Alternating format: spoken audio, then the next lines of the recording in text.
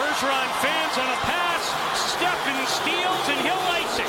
Oh, at least I thought he was going to until he blew it. That's unbelievable. Here come the Oilers the other way, and Hemsky's loose. Hemsky, he scored! Can you believe what we just saw? What's poppin'? My name is Andrew White, and you are listening to QU Hot Takes. I'm alongside the Jelly Fam, Justin Ellis, the slickest of slats, K Slats, Kevin Slattery, and the Marshman, Andrew Marshall, who will be on soon. This time, not just because he's late, it is because he is in the airport and he's devoted to the show, and he will be on at some point when he gets to his gate. I believe he was in Hawaii last week, so he might be returning, but nonetheless, I'm happy the Thunder got the 2 pick in the lottery. Granted, draft may not be that great, but still an exciting time period. Okay, Justin, how are you doing today? Well, first, good luck to Marshall. I hope he gets on. I know in Hawaii, they are actually the most delayed flights anywhere in the United States. So you would know that. You would. Yeah, based off of my flight delays and cancellations the past few days, I was doing some flight research and I found that out. But the Eagles signed James Bradberry, $10 million deal, one of the best man corners in the league, and I think he's probably a top 10 corner still in the league, in my opinion. Dude's super underrated. I also did not realize he's only 28 years old, which is crazy to me. I know it was a 1-year deal, but that's a huge upgrade for the Eagles. I mean, that's better than Steven Nelson was last year by far. So I'm in an extremely good mood, and I like their schedule that came out too. I like the order of games. I think I'm going to be in either Arizona or Indianapolis for one of those games. So I'm excited for the Eagles. The stocks are looking high for me. All right. And Kevin, sunshine in your eyeballs. How are you? Yeah, no, thanks, man. That's Bradbury signing because of the Giants being against the cap, like him signing with the Eagles after he got cut. That's Dave Gettleman screwing the Giants from the grave. That's what that was with how he ran the cap into the ground. But man, overall doing well. Got up for, an early work meeting before 9. So that wasn't, great, but I think I got paid for that. So we'll hope, if not, there might be some furniture moving, but we'll see. And overall, man, got the sun in my eyes, but we're Gucci great. I haven't listened to the Kendrick Lamar album yet. But I want to try to make time for that because I hear people say that it's very good. I'm going to give an unfortunate hot take about it. I wasn't a fan, but I'm not really a rap guy per se, but normally Kendrick stuff I enjoy, but I don't know. It wasn't it for me, but that's just me. I've heard good things. I'm only halfway through listening to the album because I usually just do it when I go for a walk or something. When I try to listen to new music mostly then, but it's all right so far, I gotta say. I mean, I agree with Whitey. I'm not the biggest fan at this point in the album. I think his rap does a lot more storytelling than most of the rap that I listen to. So it kind of fits into that folklore Taylor Swift mixed with rap, which isn't bad by any means. There's quite a few great rappers like Tyler, the Creator, and stuff like that do very similar things. And I'd appreciate it more if the rhythms lined up a bit more with the lyrics and the emphasis on words. That's just for me. There's a poetic sense to it, and I'm just not getting poetic rhythm out of it. It's very non-rhythmic to me. Great beats, great lyrics. They're just not fitting quite with me yet. Could the dissonance be an internal dissonance within Kendrick where he feels something in his heart, but he sees the reality around him? I don't know. I'm trying to go into the artist mindset, man. The man wants another Nobel Peace Prize or whatever he won. Right. I think you're touching on exactly what he wants people to think, Kev. What he's trying. You should listen to it. I've heard good enough things, and you like rap too. Maybe you'll have a different opinion. It's I'd say it's about average. Yeah, I agree. Everyone should listen to it. Yeah, 100%. Yeah.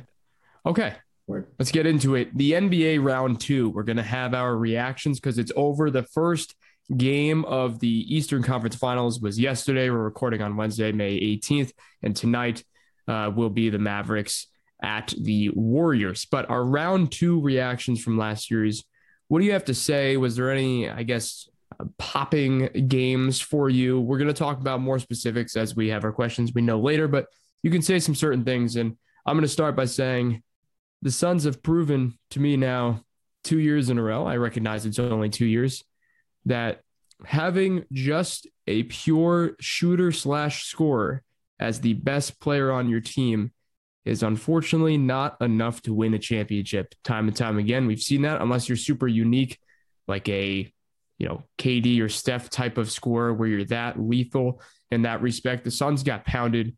It was embarrassing. And we are going to touch on this. It showed that Luka Doncic is prepared for this level seemingly. So that's one thing. Suns clearly overrated or more of a regular season team, it seems. And CP3, massive liability for the team. I used to say unfortunately, but now I think he's kind of a jerk. So I don't really care. He's a liability to the team. And then when it comes to the Bucks and the Heat, Bucks and the Celtics, I will say I said multiple weeks in a row that I thought the Bucks would finish out the series in a long-fought series, even with Middleton out. I will still argue to this day, if Middleton was there and George Hill and Grayson Allen didn't need to play in his place as much, they would have won that in 6 or 7, but they didn't. That's not the case. The Celtics deserve it. They did win. Coaching on the Bucks side, embarrassing. I know the game plan was to hold off the rebounds and maybe make them make threes. But when you see Grant Williams making 2 or 3 threes in a row, that's when you tell Brook Lopez, okay, game plan changed. You're going to have to close out now. Not a good performance, unfortunately, for Giannis as well. His fourth quarter was abysmal too, but when the rest of your team doesn't play well, you got nothing either. So great defense from the Celtics. But after last night, I will also say the Heat seemed to be probably the most underrated team that out of my mouth in the past 4 or 5 years. I've given them some crap and they're freaking good. So we'll see. Okay, Kevin. Yeah, no, me and Marsh, I think when you guys weren't here, we were talking about the Suns and comparing them to other teams of the last 10 years. And we were asking, were they one of the best teams of the last 10 years? And I think that answer is probably now a resounding no. In terms of what happened in the debacle that was game 7 for them. But I think overall, man, like the one takeaway that I'm starting to, I don't want to say get a synopsis on or an opinion on, but the notion in today's league has been that the game has shifted away from centers, arguably, and that it's been a guard-orientated league, for ball handling and such. But I'm starting to think now that it's not even a guard-orientated league anymore, because the best players that we've seen now for the better part of a decade that have won continuously in the playoffs, whether it's LeBron, Kawhi, Kevin Durant, Giannis,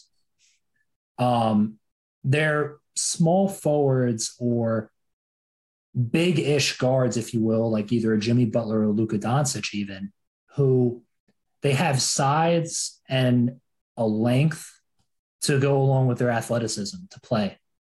I mean, actually, if we're honestly being totally fair about it, like the last, 20, 30 years of NBA basketball, even like outside of like Steph Curry, like there haven't been many guards who've dominated in the playoffs on their way to a championship that were like shorter than like 6'6".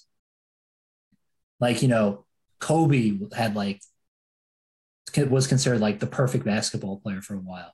Like Jordan was, LeBron was when he came. Like, I think what it realized for me is like the best players are guys who can just affect the game with their length, athleticism, height. And then in many ways, like some of these guards who are like 6'5" or below, like they can in many ways get like pushed out of the way defensively or offensively in the playoffs. Like we saw it with Donovan Mitchell in the first round, Trae Young in the first round, James Harden, we've seen him with it in, the last several years, like him getting worn down. He's, 6'5", but that's different. But like, Devin Booker, Chris Paul, guys who are able to impose physically in the regular season are able to do that also throughout the playoffs, it seems. So that's my biggest conclusion, is that maybe it's not so much that you should be looking for a star point guard, but a star small forward who can impose his will. Justin. I first of all, I think Kev, your small forward take is right on. I think small forwards seem to be like the wave of the big playmakers that lead the championships a lot of times, in my opinion. Guard play is just talked about so much because your guards are the ones who are primarily handling the ball. But nowadays, it is the forwards who really are the big scorers, the big playmakers. They're the ones that change the team one way or another. And speaking of forwards, I mean, I'll go straight to that Sixers Heat series. I mean, Jimmy Butler said what I basically said when the Tobias Harris decision was made years ago. You chose Tobias Harris over Jimmy Butler. Tobias Harris over me? He said that, and I had nothing but respect for him because I was like, yeah, you're right. And I said that years ago that he was right. Tobias Harris, I mean, he looks really good because he's been working with Doc Rivers. That's someone he's really comfortable with. But overall, I mean, he's been lackadaisical in comparison to the other pieces that team has. I mean, Harden, I agree, didn't have a great series, but Tobias Harris has never looked amazing out there with those other pieces. He's probably the next piece to move, honestly. If the Sixers want to take another shot at it next year, they probably are not going to stick with the same pieces. And I think Harden's the one to stay and Tobias is the one to go in that situation. But like you said, forward play, such a huge deal. So I'm interested to see what they do to maybe help that out. I know there's a lot of talk about Bradley Beal in their future, but you're right, Kev. I do agree. I would like them to go with another forward that they can get. There's not a lot out there as far as forward play goes. But, maybe we go with some cheaper options next year and try to fill out the bench a bit more. Bring in Bogdanovic, who's on free agency now. I think he would be a great add to that three-point shooting that they lost with Seth Curry leaving. As far as other series, Grizzlies were simply inexperienced. They're just not there yet as far as Warriors experience goes. Chris Paul's not clutch. That was very apparent by all the stats they were constantly repeating about him throughout that game. They were obviously getting pretty tired of Chris Paul and how he was acting. So I guess the media decided to really roast his stats. Fair enough. Devin Booker is nowhere close to the Kobe Bryant caliber that people were talking about last season. I think that's been proven. Booker has definitely fallen outside my top 10 players in the league. I'm not even sure if he's top 15, maybe not even top 20 anymore. The guy has great games on occasion, but as like a team player for the pieces that the Suns have, he's just not producing. I really think I don't think centers win you championships, but DeAndre Ayton might be the best actual piece on that team right now. But he's extremely underutilized just because you're dealing with the power kegs that are Booker and Paul on that team. And as far as that Celtics Bucks series goes, Tatum is probably now the front runner with the most Kobe Bryant-esque skill level for those having that conversation. I've seen a lot of people on social media say that, and I agree with it 100%. But that was a great series all around. I would have loved to see what would happen if Middleton was on the court for that game. I do think the outcome could have been different, but with that big of a blowout, you've got to assume the Celtics would have figured that out. And the Celtics had their own fair share of injuries. And assuming that they can get health by the time that they take the series back to Boston, it's definitely not out of their range by any means to shut down the Heat in the later half of the series. Yeah, Kev. This is a quick question, but for you guys, who has gone up the most in terms of their stock in the playoffs and who's gone down the most in the playoffs? I'm curious to see what you guys think. I think Tatum's got to be the most for me. Dude's been outstanding. I mean, he's been good, but he's reached a new level for me as far as where I think he can actually go as a player. The Celtics have already been kind of a shocker this season with their regular season performance, thanks to Tatum, and the postseason's looking just as promising. And then stock drop wise, I mean, Chris Paul's stock was already heavily dropping. So it's hard to say him. I would say probably Booker for me. I don't know. I just feel like there was no real clutch factor from Booker, and him and Luka were going back and forth a lot, and Booker was really only going at Luka when he was in the lead. And Luka just never stopped. So I've lost some credibility with Booker at this point. I think the Suns have reached a point where, yeah, they're a great regular season team, like what you said, but they almost feel like a team that's stuck in borderline mediocrity based on how they play in the playoffs. I mean, they're kind of experienced, but they're not like inexperienced by any means. They were in a finals. They're in a really weird spot in a really aging team, and the Suns' time has quickly come to a close, I think, as far as their chance to win a championship goes. And I think Booker is a part of that.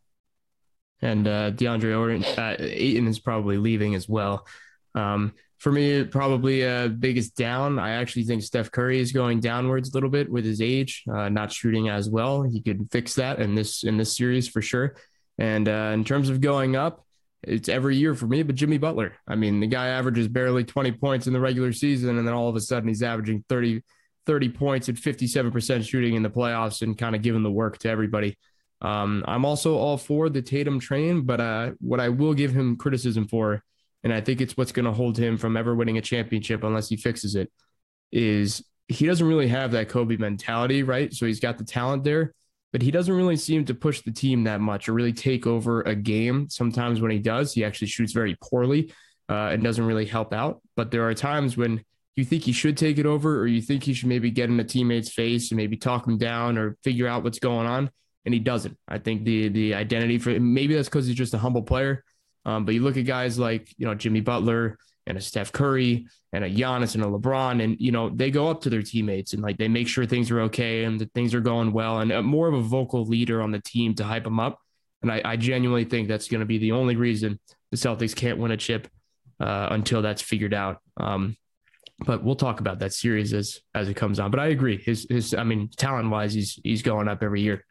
It's crazy. It's cool. Yeah, he has the quietest 30-point games and 40-point games I've ever seen. Yeah, so you're 100% right about that. There's nobody on the Celtics that really screams leader to me at this point. I think Tatum could get there. Tatum's super young still. I agree. But it's a really weird team where there really doesn't seem to be a clear leader or front runner, and that could be the ultimate win or the ultimate haunter. I mean, the Heat, honestly, with Butler, feel very similar in that mentality. I mean, I know Butler's like the star of that team, and like they had Lowry, and he's been out for so much. But like the Heat were another team most of the season. Like Butler wasn't performing at a super high level. They felt like another very just well-rounded, no super front runner player on the team. So it's a very interesting head-to-head series.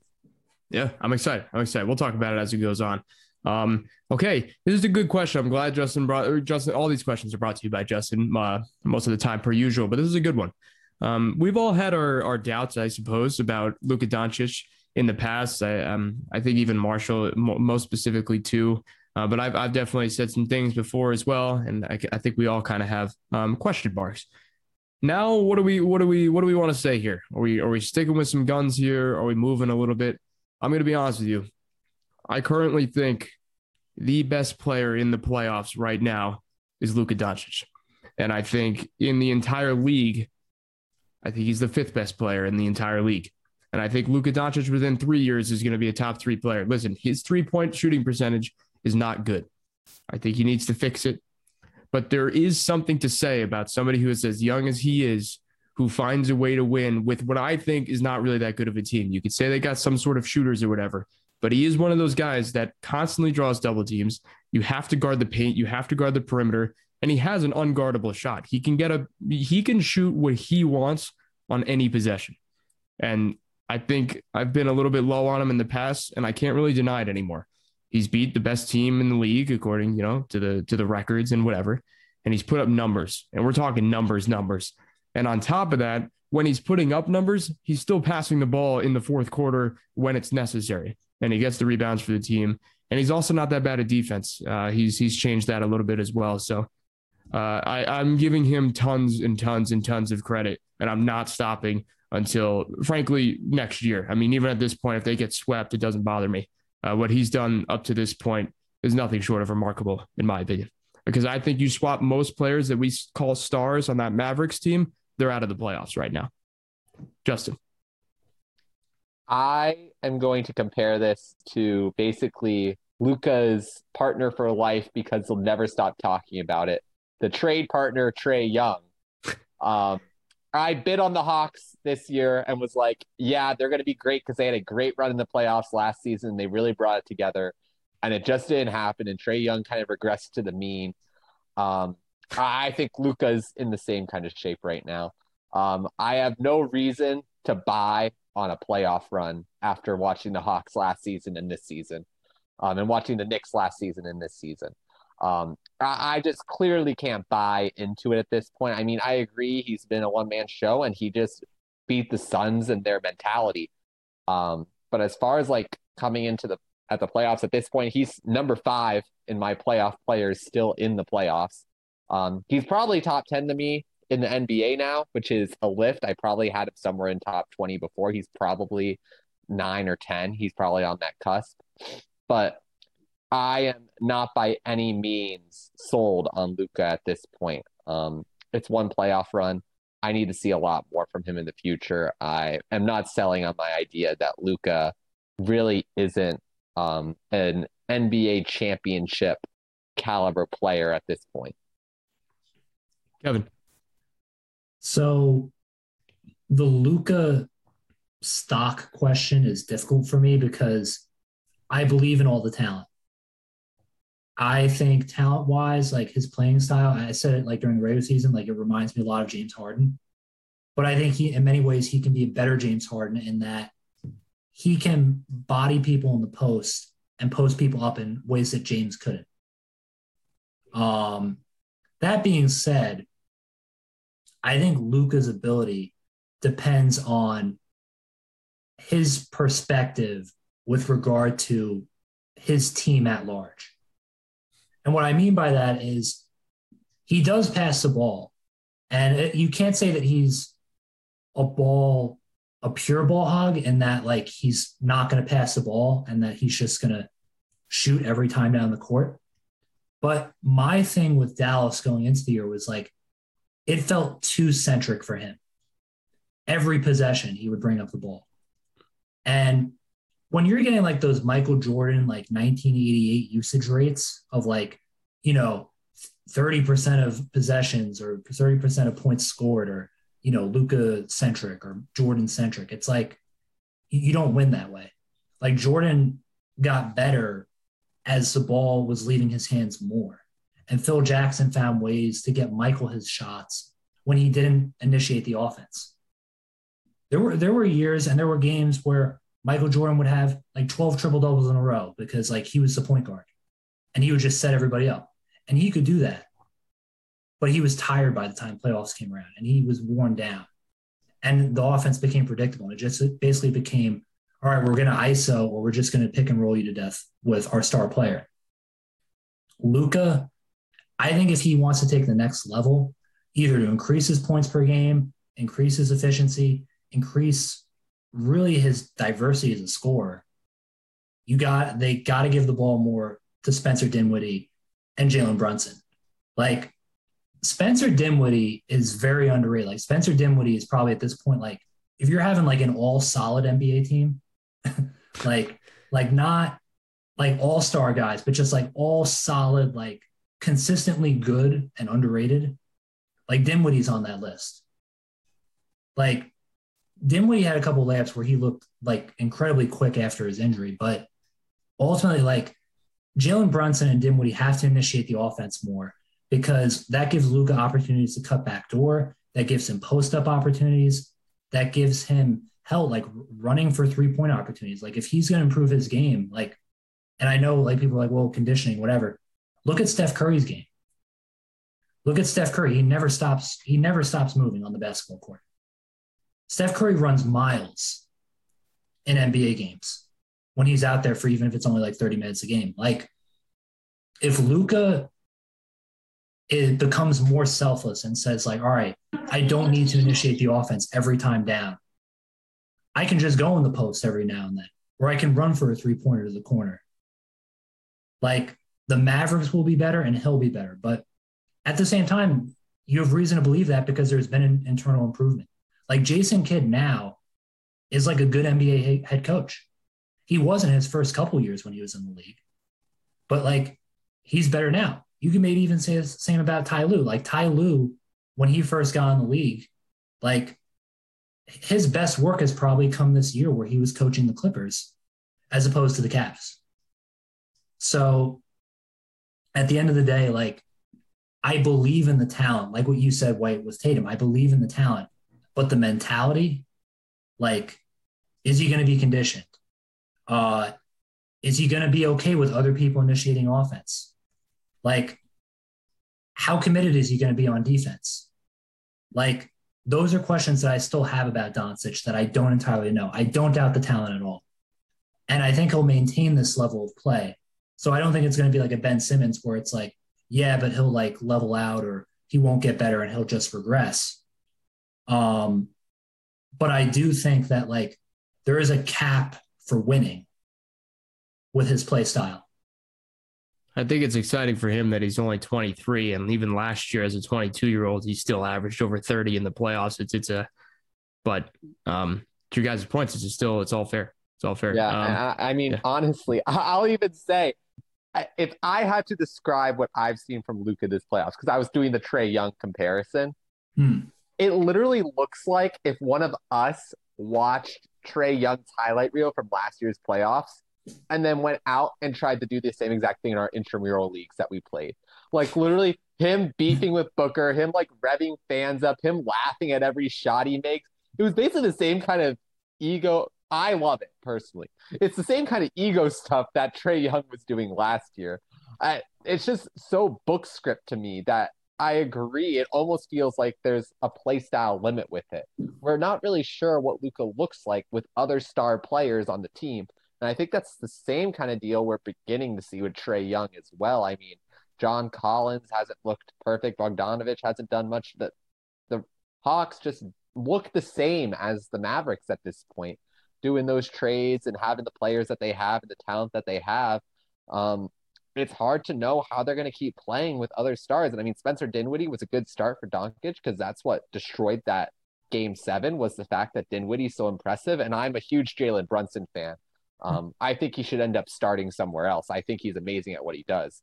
But yeah, I really do think it's a weird copycat kind of moment, and Luka's play does not denote what I usually see from a championship team. All right, Kev, quick, and then we'll go to Marsh. Yeah, to piggyback on what Justin's saying about the conference and possible regression, while Phoenix and Utah could certainly get worse because, again, it could get blown up at least wholly or partially with those teams. Like the teams that I'm looking at, Denver is going to be mostly healthy next year. Jamal Murray's coming back. Minnesota, another year of development for Anthony Edwards after how he showed out in the playoffs with Karl Anthony Towns too. And then the Clippers coming back healthy. We still have to see what Kawhi is at like 31 and Paul George at like 32 for a whole year. But those guys are going to be coming back. And so like, I think there's a good chance the Mavericks are in the playoffs, but that they're like a 6 seed, instead of like a top 4. You also get the Grizzlies in another year and the Pelicans with the 8th pick in the draft this year and Zion 100%. Back. So, all right, Marshall, I know you're in the airport, but we're just saying if anybody's taken back any comments on Luka in the past and how we view him now moving along in these playoffs. For one, greetings from I think it's Kahului Airport in Maui. I believe that's how you pronounce it. I've probably been butchering so many pronunciations here. There's a lot of apostrophes with the words that they use. Regardless, yeah, I think I probably have to take something back on Luka because I believe I called him the Carson Wentz of the NBA. And he's averaging like 36 or something like in his career in the playoffs. That was the most impressive 35-point game. Yeah, I'm walking it back on Luka. My take on him was really coming from the standpoint of I just kind of thought he'd be like annoying to play with. But like you even saw it in that Game 7.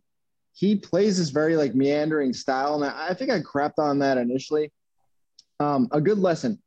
Just because you see someone moving at one speed doesn't mean they can't move at a faster speed. And if you watch that Game 7, he was very decisive, very like quicker, faster with all of his moves, So listen, the guy's an alpha. I think still some concerns about like the play style stuff. I don't know how well his game will like scale or like how well you can kind of pair like certain archetypes of stars with him just because he's so ball centric, but who cares at this point? I mean, he's really damn good. I don't know, man. Maybe it was the European thing or like the similarities to James Harden. I'm like, well, he's less athletic than James Harden.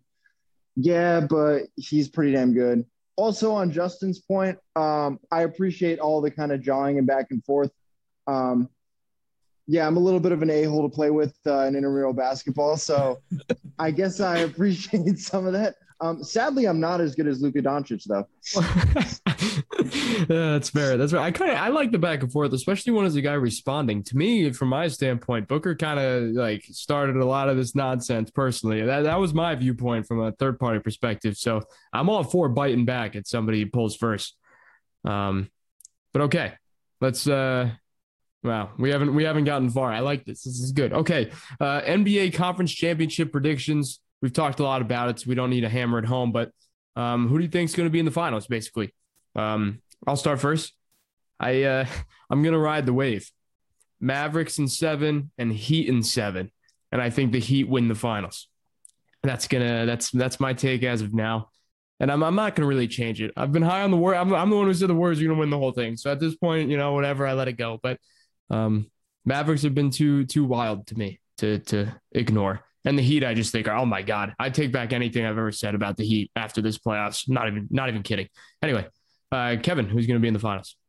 Yeah, so I'm going to go Golden State out of the West, and then I'm going to go Boston. I've been on Boston for a while, and I've been on Tatum for so long in terms of in terms of thinking he was really great. So I'm not going to back off the Celtics now. That being said, though, Heat, incredible playoff run, like even with the Embiid injuries, like Jimmy Butler, this playoff run should put him, in my opinion, like he should be considered like maybe a top 10 guy, like in the league. Like he should be in that conversation. Justin. Yeah, I don't know how the Celtics win a game in Miami, honestly. The Heat are just have been so dominant in Miami this entire playoffs. So I am going to take the Heat in 7 over the Celtics. Everyone winning at home the entire way, and I'm going to take the Warriors in 5 over the Mavericks. Wow. I think Klay Thompson shows up in this series. I think it's a tough matchup to deal with Klay. I'm sure Jordan Poole will have another stellar time out there. And I think Steph figures it out at some point. I mean, playoff magic does happen. And Luka's had the playoff magic for most of the time, but Steph has shown consistently that he has the playoff juice when he needs it. I can't go against the Warriors at this point. I would take the Warriors over the Heat too, probably. That would probably be in 5 as well. Wow. Hi, Adam. Respect. Marshall. Warriors in 6 over the Mavs. On the Eastern side, Heat in 6. I think I'm going to go 6. And then I'm going the Heat over the Warriors in the finals. I think there's been moments where, Klay hasn't fully looked himself. It's there. Like you go down the list and you're like, okay, you've got Jordan Poole, you got Steph, you got Klay, you got Draymond. You've got the young players who, aren't really doing a ton at this point, but like you don't need that when you have those 4. We said it, in 2019, when Jimmy Butler balled out in the finals, we were kind of getting, as Kevin mentioned, we were kind of getting to that point where we're like, is Jimmy Butler a top 10 guy? And then it kind of faded away, but I mean, it's picking steam right back up. Tobias Harris over me. Yeah. So I'm rolling with the Heat, man. I think they're a tough team. I don't love all the little I boys on their teams, like the shooters that they have, but in reality, they've got some cool, tough players. And I think they're battle tested. I think, this is going to be a really good series with the Celtics, depending on Smart's health. But I just really like what I've seen from the Heat. I've also liked what I've seen from the Celtics, but the Celtics have a few players like White and, Williams had a really good game 7, but going forward, I could just see a few duds from those types of players. And Al Horford, he's either on PEDs. Al Horford, when he had that putback dunk, I just thought like all this stuff about like nutrition and everything is just BS. Like people are just finding like designer drugs or something. Like Al Horford's doing this at 35. Like nothing matters. I'm sorry, it's not like avocado smoothies or whatever. Like Al Horford, like, so like I don't know, maybe he's juicing or something, but yeah, basically like I don't see a few of the Celtics role players playing up the level, and I think Smart's banged up. So, I would also. Yeah, that's kind of where I'm at with that. All right. Now moving on to football here, basically for the rest of the show. We'll go a little bit speedier, and that's my fault. I've dragged a few things here, but Baker Mayfield, will he be willing to start if Watson is suspended for the first 4 games of the season? Now, remember, we know this. Watson's still under some situations that could potentially be the issue, hence why his contract is so messed up. Hence why I think the Browns are a miserable organization, but I'll leave that out there. Do you think Baker Mayfield, who, by the way, is guaranteed, I believe, $17 million or something like that, if he's actually playing for the squad, would he be cool with this? I'm going to say, I don't know, right? I'm not like in his head or whatever, but I'm going to give a suggestion. I think he should do everything in his power to make sure he's just not on that team anymore. I recognize, maybe he doesn't play very well elsewhere. Maybe his career dies down quicker than he wants, or maybe he pops off. Who knows? All I know is it's not happening in Cleveland anymore. It's over. And if you have the disrespect of, oh, we're playing you behind a guy who right now could still be suspended. And by the way, it's beyond that in terms of problematic outside, but we're still going to start him over you. But if he's not really around, we'll toss you out there. Well, how do you feel about it? No, I'm done. His career's over there. If I'm him, I'm doing everything to try to get out of there. But the Browns they're holding back because they're like, well, we're gonna like need him if Watson's not here. I don't care. He's got to find a way. Okay, Kevin.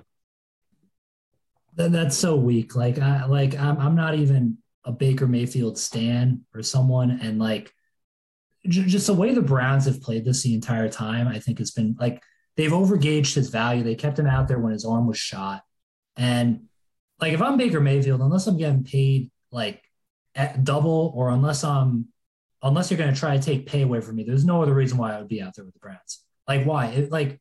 Imagine you going to work, right? You go to your job and they're like, yeah, well, so we got this other employee here who's like, we think better than you, but like, we're just going to keep you for 4 days and then we're just going to throw you out on your ass. Like, you'd be like, yo, like, screw you, bro. Give me my pay and then just let me like take leave, severance package, whatever. So like, I don't know. Unless I'm getting paid more, unless my pay is going to be taken away, I would not work if I was Baker Mayfield. I would actually hold out until like get your shit together, Cleveland, and find a suitable trade package. Like there's teams that want quarterbacks. Maybe Carolina still. I don't know. There's teams out there that will take and throw a dart at Baker Mayfield because of what he did his first 2 years. Like, it's not too hard. Justin. I personally disagree with Kevin that there are teams that want Baker Mayfield.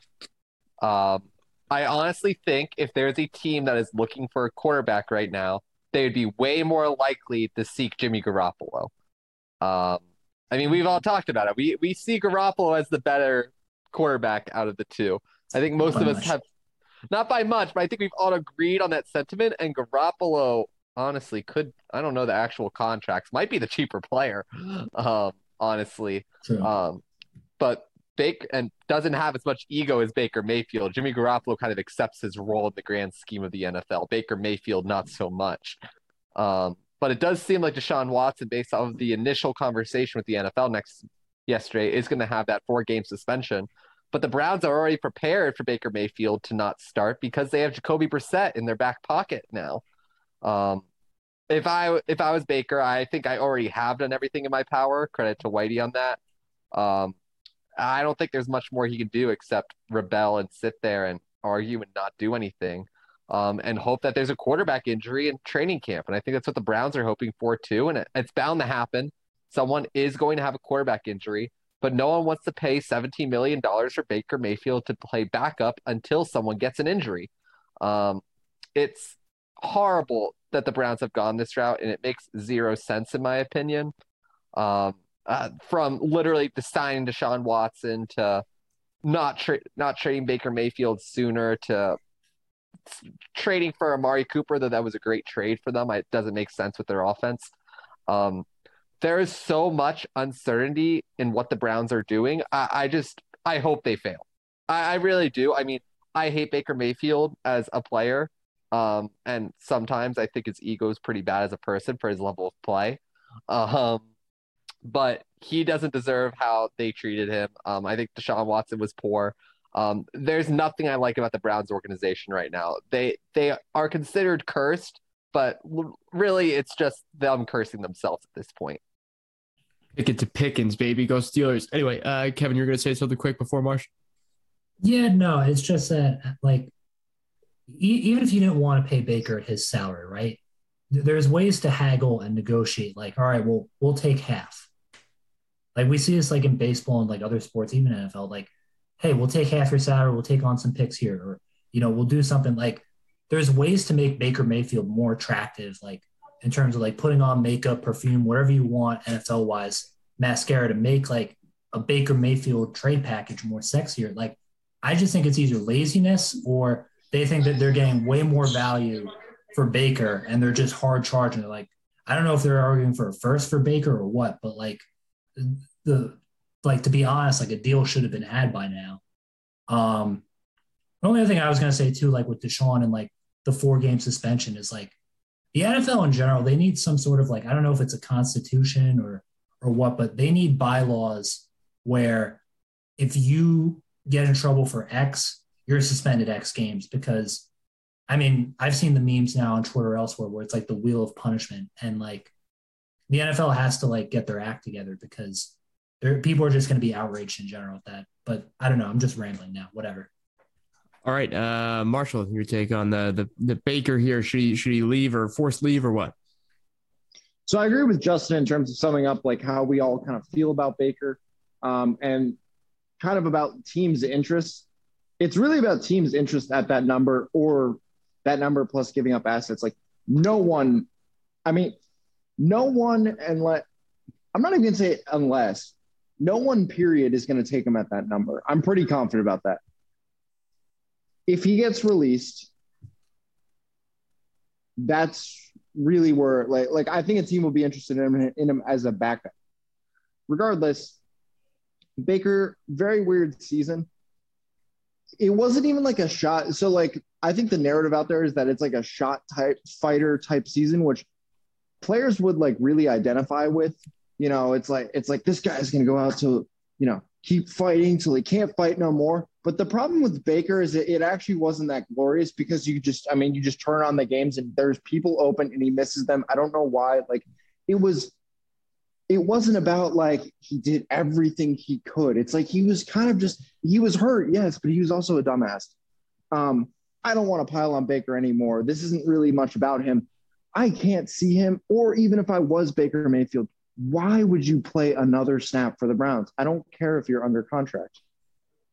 They owe you this money. Like people are like, oh, Baker should reduce the. No, Baker should get the money that he is owed by them picking up the 5th-year option. Like Baker shouldn't change anything.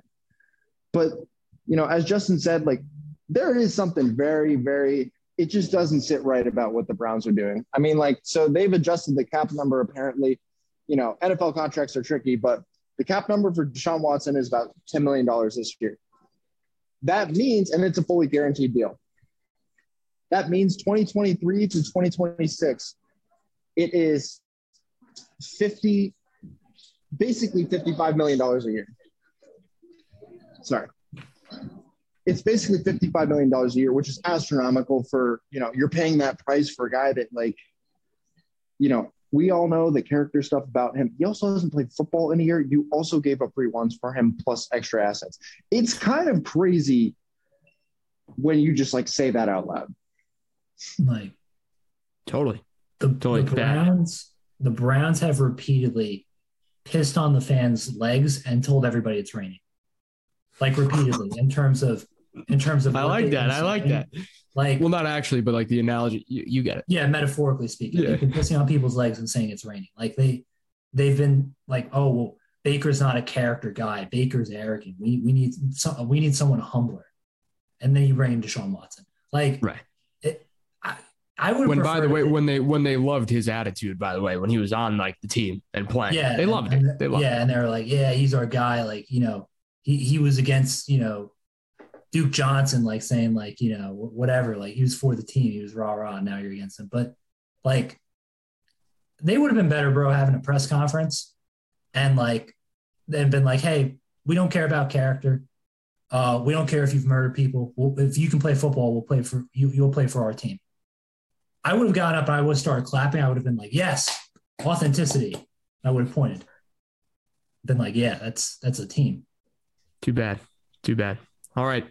Let's continue. We'll try to bang through these. Yeah, this is a great segment brought to you by, again, Justin Allen's ESPN FPIs for the buy it or not, right? So we're going to do a buy or not section. It's kind of just the predictions, the percentages, best chances for XYZ in the season. So for starters, the Bills have the highest chance next season, the highest FPI in all of football.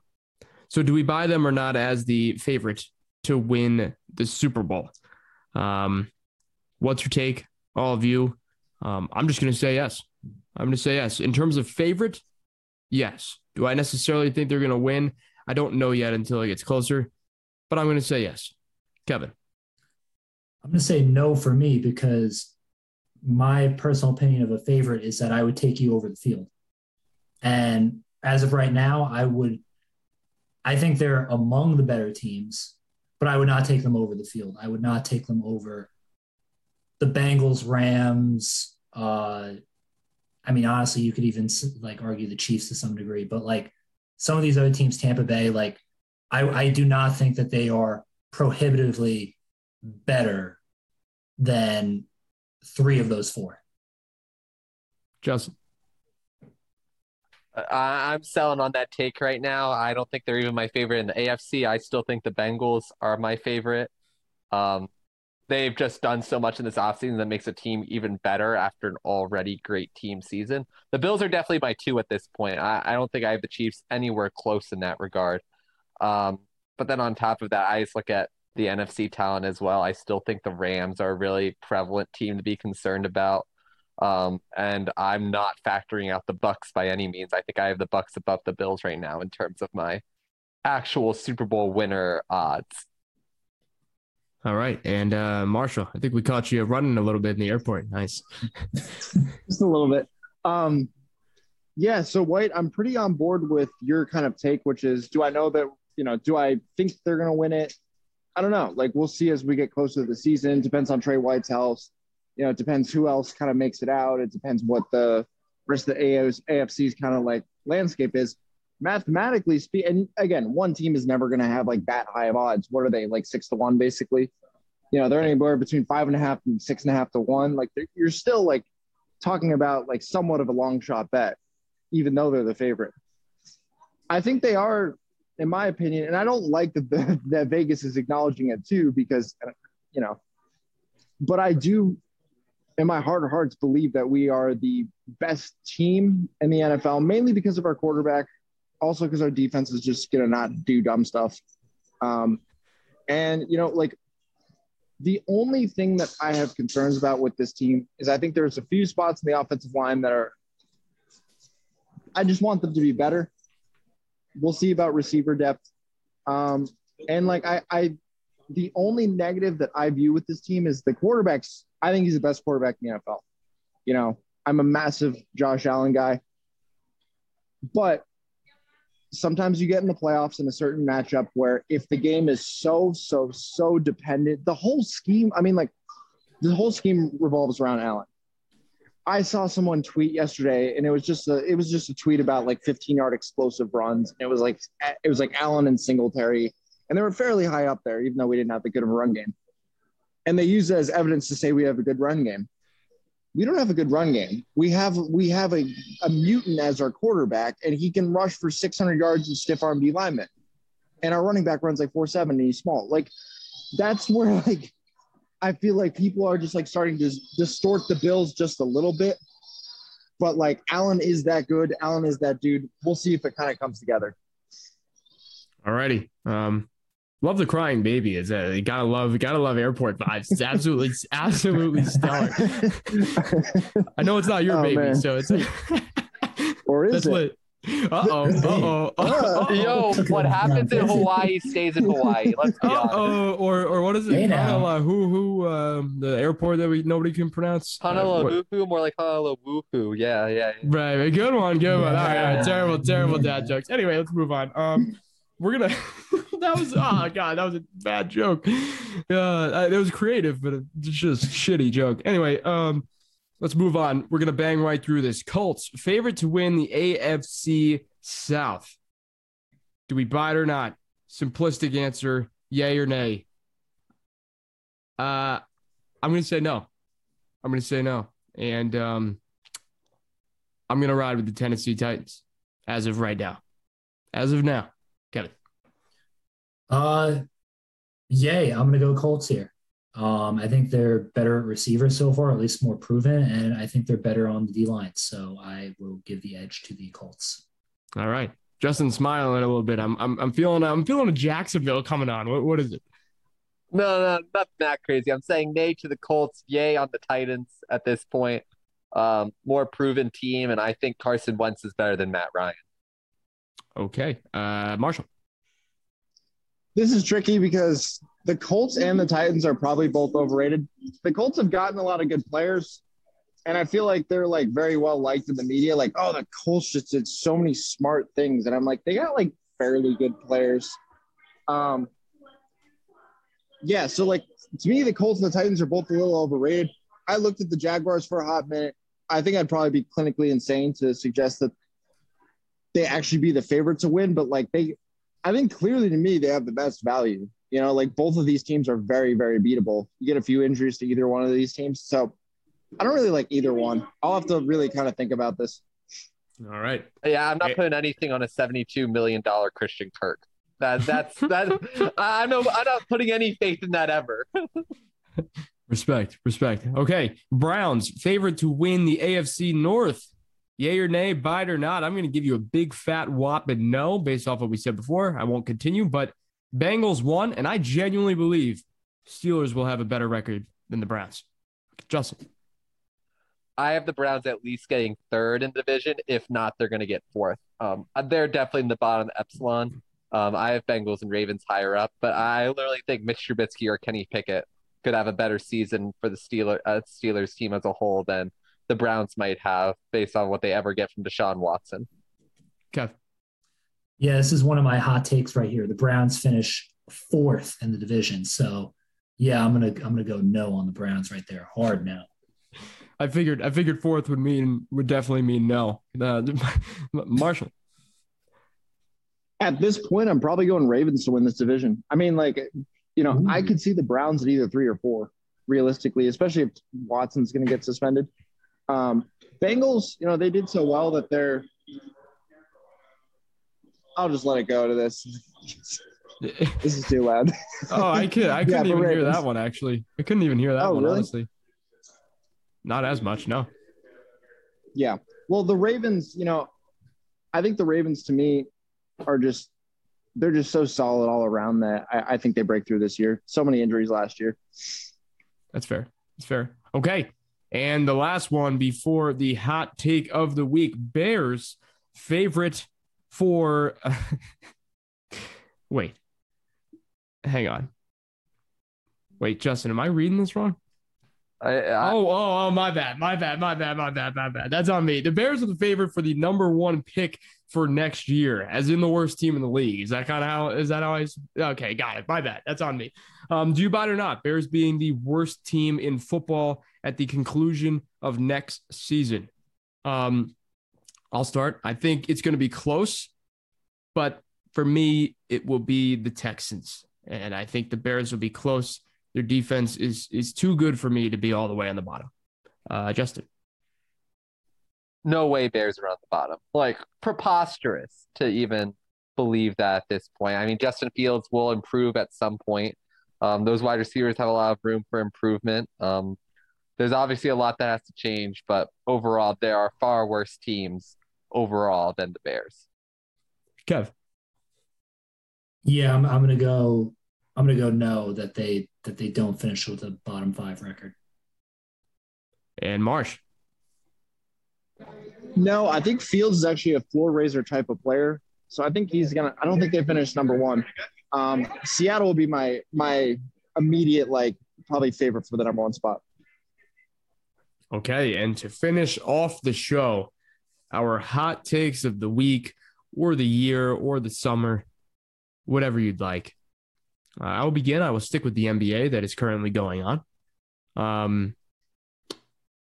The Heat will win both series, this one as well as the finals, in 5 or 6 games each. One of them will definitely only be 5. And it's gonna be from all of a sudden this huge parity going on, great series going on, to the Heat roll through people. That's my hot take. Justin. I'm going to make 2 hot takes. One for the NBA, which I will say Butler is going to score 40 points in every game till through the finals. He's just going to straight up score 40 every game. And my second hot take is every NHL series will go to Game 7 for the remainder of the playoffs. Because the NHL has low-key been kind of hype with these Game 7s. I don't watch, I bet, and I've been doing really well. But nonetheless, the NHL kind of hype right now. Only the 7th day in the history of the NHL recently that there were 3 Game 7s on a given day, which is crazy to imagine. Kev. Yeah, Justin outscorched me with those hot takes, but I'm going to have, let's say the Celtics take back home court, win tomorrow off of back-to-back 40-point games by Jason Tatum. Marshall. Ooh, hot take. Bam Adebayo will break out the next 2 series and be known as a true star.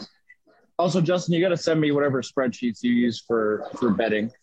Because we're switching up some stuff with confidence intervals for our stuff. So I'm trying to become a little bit more nerdy with betting. Yo, I would love to see some confidence intervals stuff. I've been trying to make my own statistics for betting. It's hit or miss right now, as you can probably see from my Twitter page. If anyone wants to see my daily sports bets, I'll either go 7-0 or 1-7. Makes no sense. In fact, that's exactly how it goes. That's hey, 7-0 days. That's good. That's good. I would take your guys' opinions before others. But not a gambling man. Anyway, let's end the show. My name is Andrew White. I've been alongside the Jelly Fam, Justin Nelson, Slickest of Slats, K Slats, Kevin Slatter, and the Marshman, Andrew Marshall from Hawaii. A billion hours behind us. This has been QU Hot Takes. It's a great day to be alive. And go Dogs. Go Thunder, baby. Pick 2. Go Birds, get me Jesse Bates, finish the team off. Go Yanks, best record in baseball. Knicks draft lottery happened, did not watch, did not care. And overall, too, I mean, I'm reading an NBA article right now, and they ranked Bruce Brown and Marvin Bagley as better free agents than Carmelo Anthony. The NBA media hates Carmelo Anthony. I don't know why, but I'll defend Carmelo Anthony. Yeah. Go Bills. First to everyone affected in Buffalo. Got a lot of family there, so definitely thinking about everyone from the shooting. Yeah. Go Josh Allen. That's it. Nice. All right, good night.